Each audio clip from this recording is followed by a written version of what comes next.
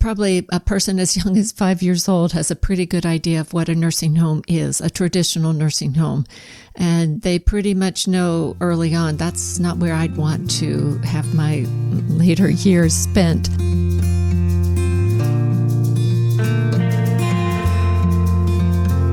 Welcome to Zestful Aging, where I interview inspiring and influential guests who are making their mark on the world and contributing to the common good. Making your mark, big or small, is creating a legacy, and it's one of the proven ways that we can age with energy, joy, and purpose. Zestful Aging Podcast is my legacy. I'm your host, Nicole Christina, psychotherapist and fellow Zestful Ager. Our music is courtesy of Judy Banker. Find out more at judybanker.com. And to find out more about this podcast, my web courses, and other offerings, hop on over to zestfulaging.com. And while you're there, sign up for my email newsletter, The Insider, where you'll get behind-the-scenes looks at my interviews and other fun tidbits. I know that everyone is feeling really stressed and anxious right now. We're all unsettled and feel out of control. So I created a free download for you for maintaining mental health based on my 30 years as a psychotherapist. Just go to zestfulaging.com and it is all yours. Well, you know who I've got right by my side. I just took a great walk with my Jack Russell Sparky. It's actually full sun in Syracuse. Oh my goodness. People are just flooding the streets with their dogs. We have a great interview for you today. Have you ever thought about long-term care, whether you're exploring possibilities for your loved ones or even considering your own future living needs? Well, overall, most people are not that impressed with the conventional nursing home options. Today, we're going to learn about another kind of housing concept that is much more appealing and enjoyable than what we're used to. We'll be talking to Susan Ryan, and she's the Senior Director of the Greenhouse Project, a project which addresses quality long-term care environments that are accessible and affordable. They've enjoyed some notoriety lately as these setups are smaller and more intimate, and therefore avoiding the COVID contagion that has really impacted so many nursing homes. Welcome to the show, Susan. Oh, thank you so much, Nicole. I was so enthralled with your talking that for a moment I almost lost myself. I want your newsletter and I want all the fun things that you do. But thanks. Bottom line, thanks so much for having me.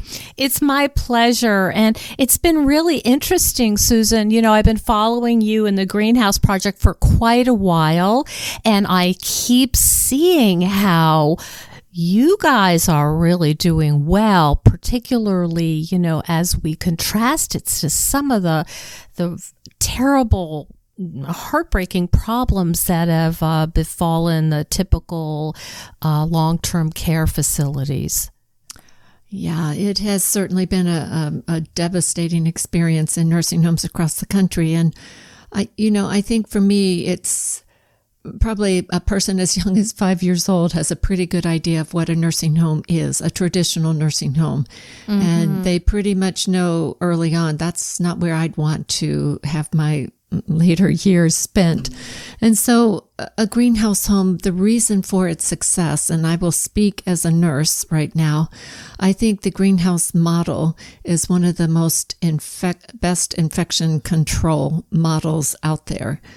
And here's why.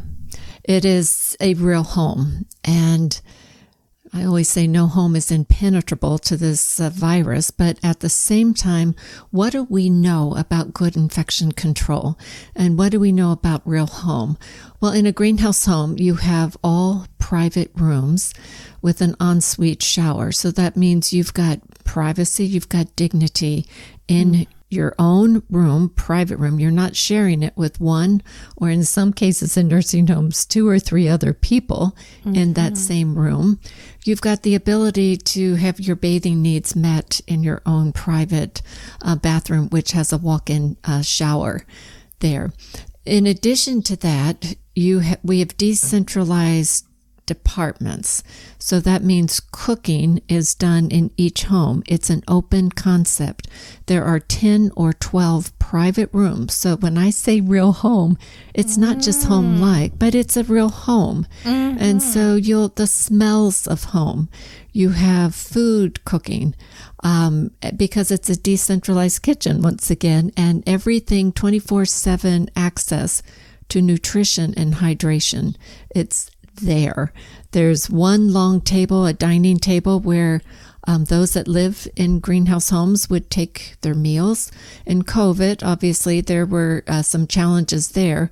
But even in this long table, we were able, in many cases, to get 4 or 5 people to that table, keep a socially distanced space, and be able to enjoy that camaraderie of good food and good company. And community-like connection, which we all know as mammals, and we've seen more and more with COVID, is fundamental in good mental health. Absolutely. We are social creatures. I mean, you're absolutely right. We are hardwired for those connections. As humans, we crave it. We want companionship. We want that sense of community. And, when I think about what's occurred in nursing homes across the country and how deprived when the ban on family visitations occurred, they were deprived of, lifeblood. I mean, I don't know what I would have done if my parents had been in nursing homes during this time. I don't know. I think I would probably be tempted to put on a lab coat or do something to get in, just because it's that desperate. It is that desperate, not just for me as the adult child, but for that person, my loved one that is there. But I think, in a greenhouse home, I also want to just, talk about the access to outside and being able to just enjoy the fresh air, the sunshine. As a nurse, again, it's that vitamin D, and we know that helps with sleep. It helps with mood. It helps with building our immune systems. There's so much there that's vitally important to our overall health and well-being. But back to the community comment that you made, it gave opportunity for barbecues to happen. You can socially distance at a barbecue, or actually I'd like to say physically distant at a barbecue. You can do it safely. And that's what happened at greenhouse homes, that there was a sense of normalcy. Gardening. I can't tell you how many gardens were planted amid the pandemic, because that access to outside made it possible for them to be able to do things that are just so vitally important to their overall health and well-being, who we are as humans. You're talking about basic quality of life. Exactly. That's it, right? I mean, who wants to live sitting in front of a television or whatever it is, and I believe, and I think science will back me up, or research, we don't even understand all of the positive benefits of being outside. We know that being near trees and shrubs is healthy for our brain. We know the sun, vitamin D. We know all that. But I think that there are aspects, well, certainly there's been some, research in Asia that says you're getting a whole lot of immune boost from being outside. Absolutely.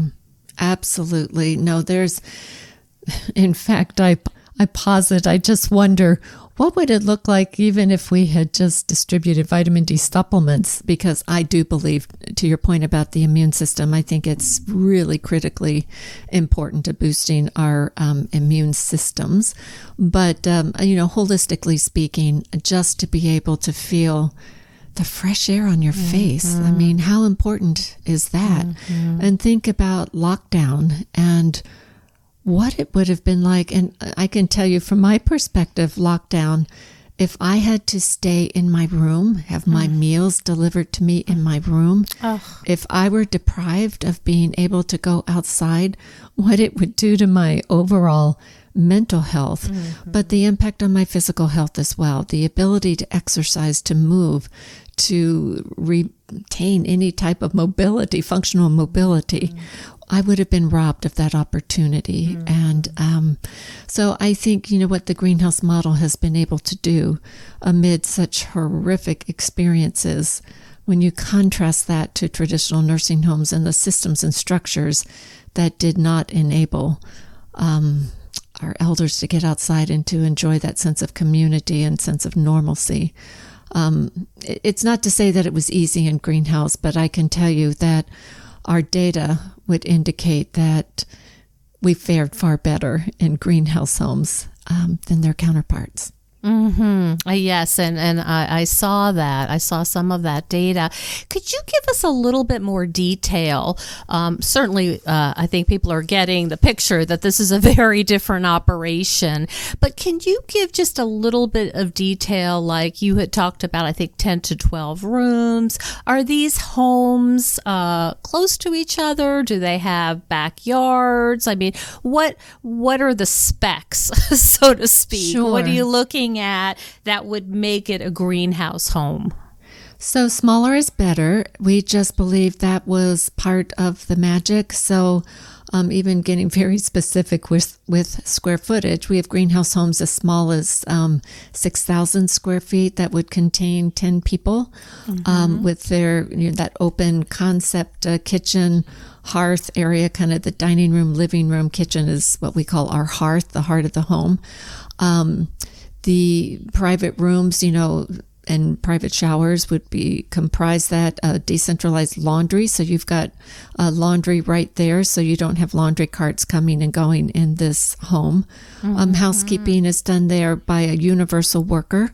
So your care is provided, your cooking is provided, and laundry, housekeeping, those sorts of things are provided by the same person who's doing your care. So what does that mean for infection control? That means fewer people are coming and going. I don't have a dietary aide coming in to do the cooking, which would be an additional person.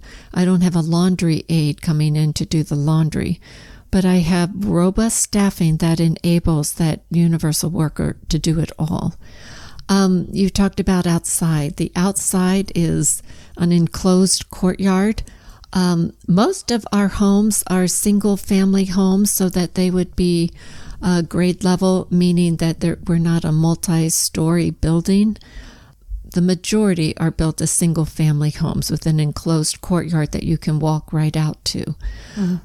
But we do have some that are in more urban areas, and so they're built as an apartment building, a condo building would be, and you would have a greenhouse home on either side of the elevator.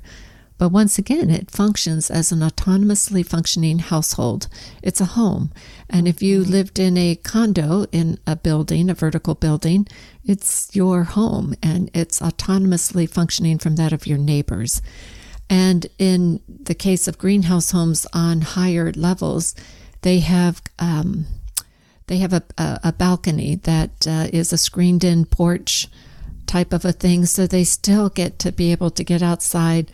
Lots of gardening can occur in container pots out there. And so it's home that's similar to that within your community. So it doesn't all look the same, but what do houses look like in your community? And sometimes if you're in Boston, it's going to look vertical, and you're going to have a lot of condos and apartment buildings. And so greenhouse homes in Boston go vertical. And so that's what it looks like there. But again, that value of having access to outside, be it a screened-in porch, being able to go down to the main level and have an extended enclosed patio where you can do some larger events there. Oh, that sounds lovely. I've been known to go in my backyard when it's getting a little cooler out, wrapped in a blanket, just to be outside and hear the birds. Exactly. Yep, I'm a big believer. Now, one of the things that you talked about, or as part of the model, is that these homes are accessible and affordable. And I think maybe people might say, well, they've got to be more expensive because you're not scaling, that these are smaller entities and you're not kind of getting sort of the bulk discount, so to speak. How are these, how do they compete with the larger, more traditional nursing homes in terms of affordability? We still operate. It was important to us that we not just build something for those that have the wherewithal to pay privately, but that we've got to create respectable, dignified, humane environments that are supported by our current regulatory and reimbursement structures. So Medicaid is a payer. Medicare is a payer that is more short-term rehab. So it's not for a long stay, but for a long stay, we are either looking at private funds or Medicaid funds. Every state does it a little bit differently. Some states, it's a little easier to achieve financial viability, supported by Medicaid funding. So we've got some operators of greenhouse homes that will have 60, 70% Medicaid within their greenhouse homes. Other states, a fraction of that. And so we work really hard to figure out how we can achieve financial viability. Medicare is a good payer for short-term rehab. So what happens in the case of a community in Boston where they actually have 10 greenhouse homes together? So to your point about kind of trying to gain some efficiencies and share some of those fixed costs, they're able to do it by having so many homes.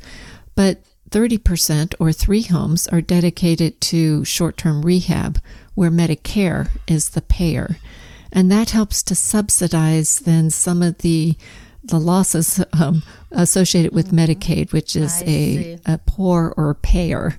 And so it's, just really making sure we work with each individual organization to figure out how do we achieve financial viability. We know what we want to create.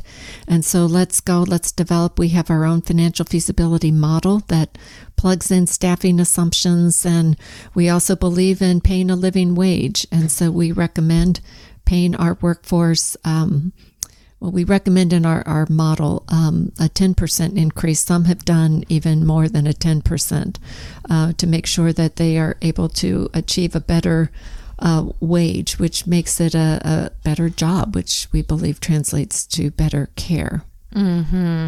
That seems very clear. And I've spoken to Meredith Patterson, for example, who is another guest of mine who talks about the exact same thing, where if you're not paying your staff properly, don't expect high quality work. Right. You've got a morale issue there. Hi there. Spring has definitely sprung, and I'm seeing little purple crocuses popping up in my neighborhood. And to celebrate the season, I'm taking $20 off of my popular Zestful Aging web course. You will learn the tried and true ways to add zest and vitality to your life, and it comes with a booklet I made just for the course. It's all based on science and my 30 years as a psychotherapist. So hop on over to zestfulaging.com for more information and use the code SPRING2021. You will get $20 off the course, and it is going to be a great way to start the season. Now back to the show. So what's your sense of if this idea, these projects, are they gaining momentum now, as I think more and more people are in the demographic that this becomes very relevant? Are you seeing traction? COVID has shone the light on nursing homes, not just in the U.S., but globally. And we have had international interest in our work. It's interesting. Just before the pandemic, we actually had a visit from a contingent appointed by the Royal Commission on Aged Care in Australia that visited Greenhouse Homes in Boston. And they were literally on a worldwide tour, pre-pandemic, obviously, but to really identify who's doing what well, and just really honored to have met a couple individuals that were kind of on this quest to understand what's innovative, what's working with regards to long-term care. And they have issued a report that it's a long report. It just came out recently and I haven't had a chance to pour through it. But reportedly, I'm told that, they really believe smaller is better and we've got to create small homes. We've done some work in Israel where we helped them to kind of pre-pandemic once again figure out what it looks like to model after the greenhouse concepts and philosophy and really create smaller. We again really advocate for privacy. Domestically in the United States, I can't tell you the increase in interest, first of all from the media, but secondly, providers, developers. We even have some consumer advocates that are saying we've got to make this happen. I think with aging demographics, we are definitely looking at a global aging phenomenon, and we've got to put our heads together and say, how do we build a coalition that says enough already? We've seen what COVID does to our traditional structures and the systems that support them. It's time for change. And so it's that level of interest, a broad spectrum of individuals. I was just talking to someone this morning. She says, I've got land. What can I do and to make something happen? Because in this particular case, she had lost a loved one to COVID that had been in a nursing home. And so it was near and dear to her heart. And she just says, whatever it takes, I just can't let that death be in vain. Wow, that's fascinating. And what's interesting is this is the silver lining, right? But it's only a very small part of the story. We want everybody to be safe from contagion. But what I think about as a mental health professional is who wants to live in a place where you feel like you're in a warehouse? Exactly. Just the joy and the opportunity and the quality. It's night and day. It is night and day. And you articulated that so well. And I said, well, of course, you're a social worker and you bring such a valuable lens to the conversation. One thing that we have coined in Greenhouse that I think helps to encapsulate what you said, we believe it's all about relationships. And in fact, we call it relationship-rich, person-directed living. And I think so often we talk about person-centered care as if I am what my care would dictate, what kind of care I need and center it on who I am. But we say, no, it's about relationships that enable a person to direct their life. And that it's not just having your care needs met, but engaging in purposeful living, meaningful and purposeful living. And that happens when you've got consistent staff and you are able to build a relationship. And I'll back up to the family, the ban on visitation. I think one reason that Greenhouse Homes fared well is that our care partners really became surrogate family members. They knew those residents living in Greenhouse Homes so well. And they knew when somebody you need to talk to your daughter, don't you? And they'd pull out their cell phone and do FaceTime just because they were so in touch and had built relationships, not just with the resident, but with the resident's family. And so that they were able to communicate and anticipate needs and just operate at a whole different level. And I think when they were missing their loved ones, and nobody replaces them by any stretch. But I think it just from the anecdotes, the stories that we've heard and celebrated, it was that deep knowing and that connection with the family and the resident as a unit that really made some of those outcomes possible. And it's not just sweet.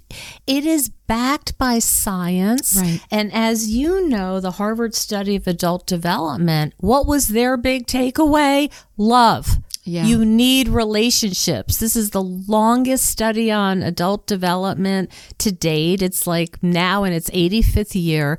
That's what they come up with for keeping us healthy and well.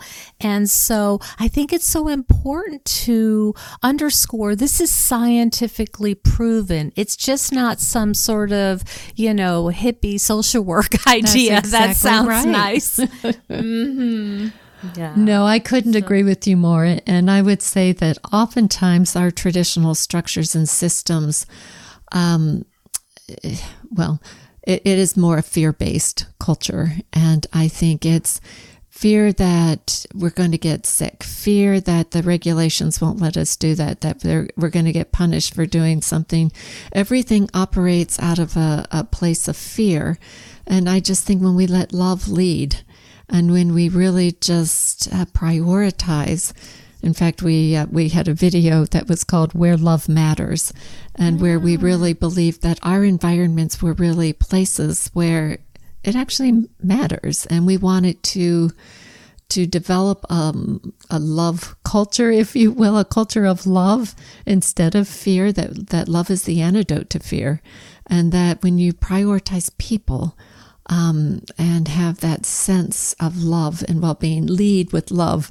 And again, it sounds soft and squishy and everything else, but I felt I could go there because you brought the research into it, and that it really is scientific. And I think the more we will kind of understand more of our hardwiring and neurocircuitries and so forth, I think it's going to become even more clear how important that is.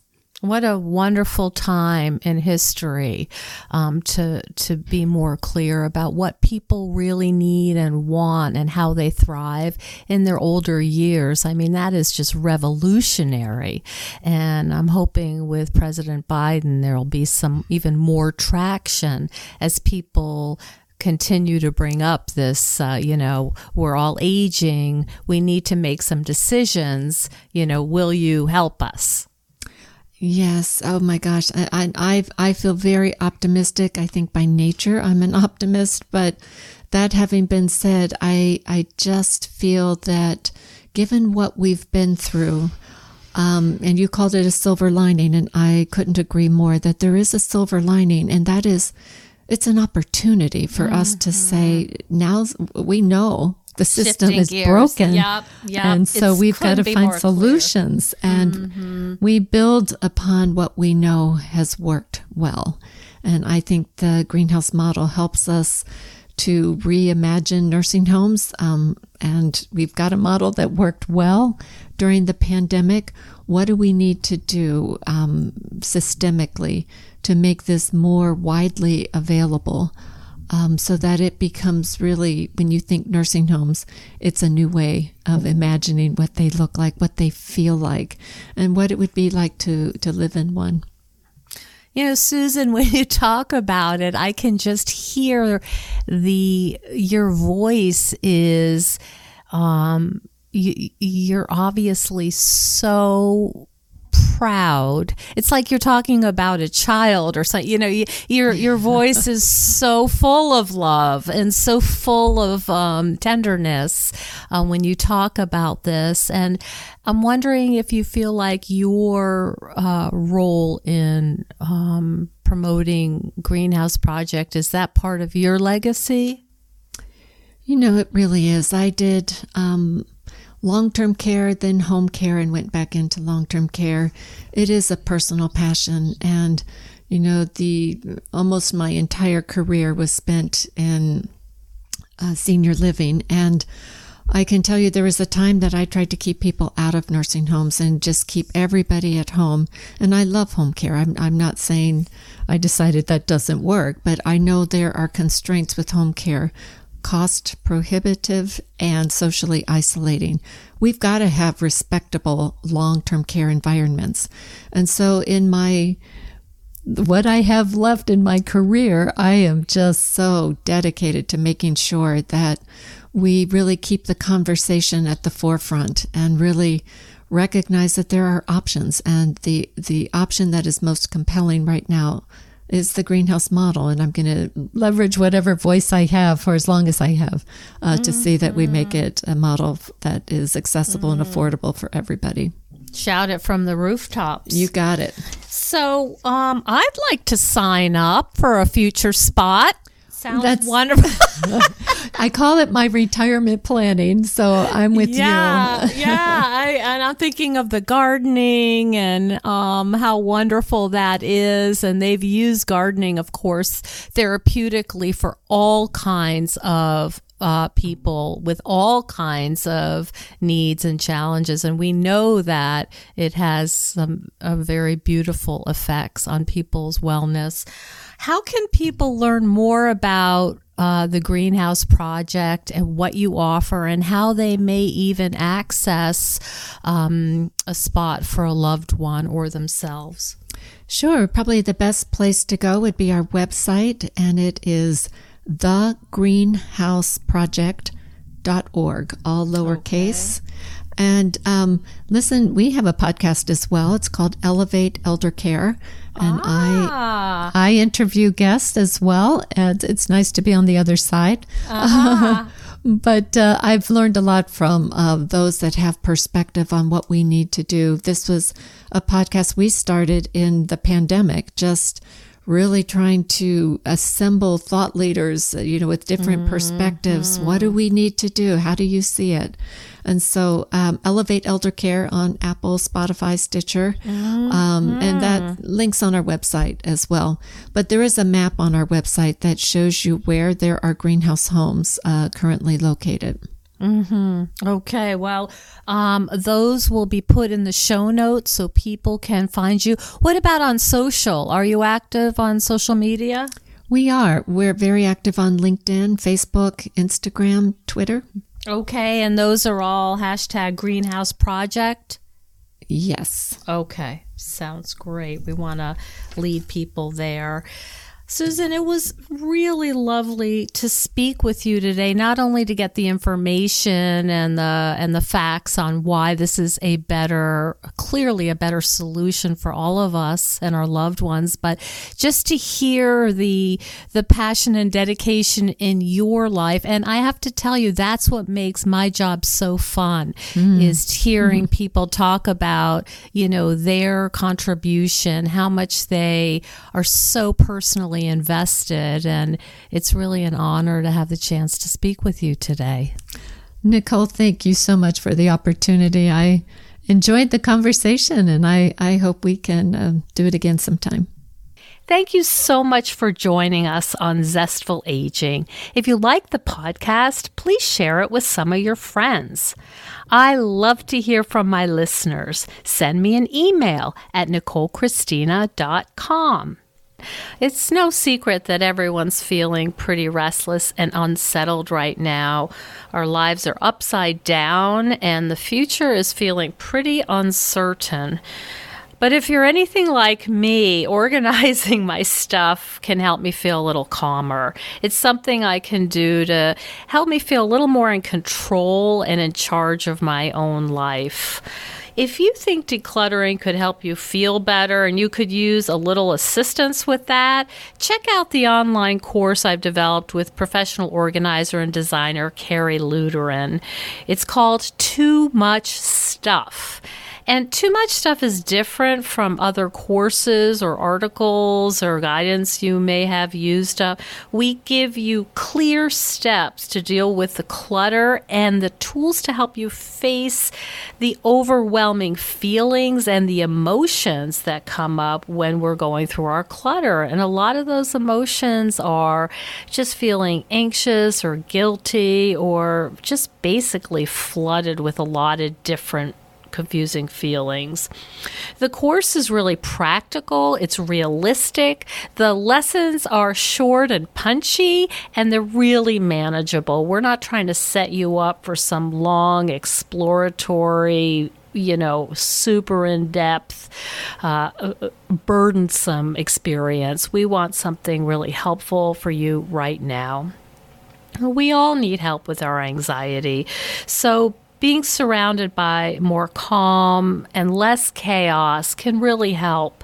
So now's a good time to clear out the clutter so we can focus on what's really important in our lives. So find out more at zestfulaging.com. You'll see more about this under the web courses tab. If you have any questions, just shoot me an email at zestfulaging@gmail.com. Thanks so much. And stay tuned next week for another interview with a fascinating and inspiring guest.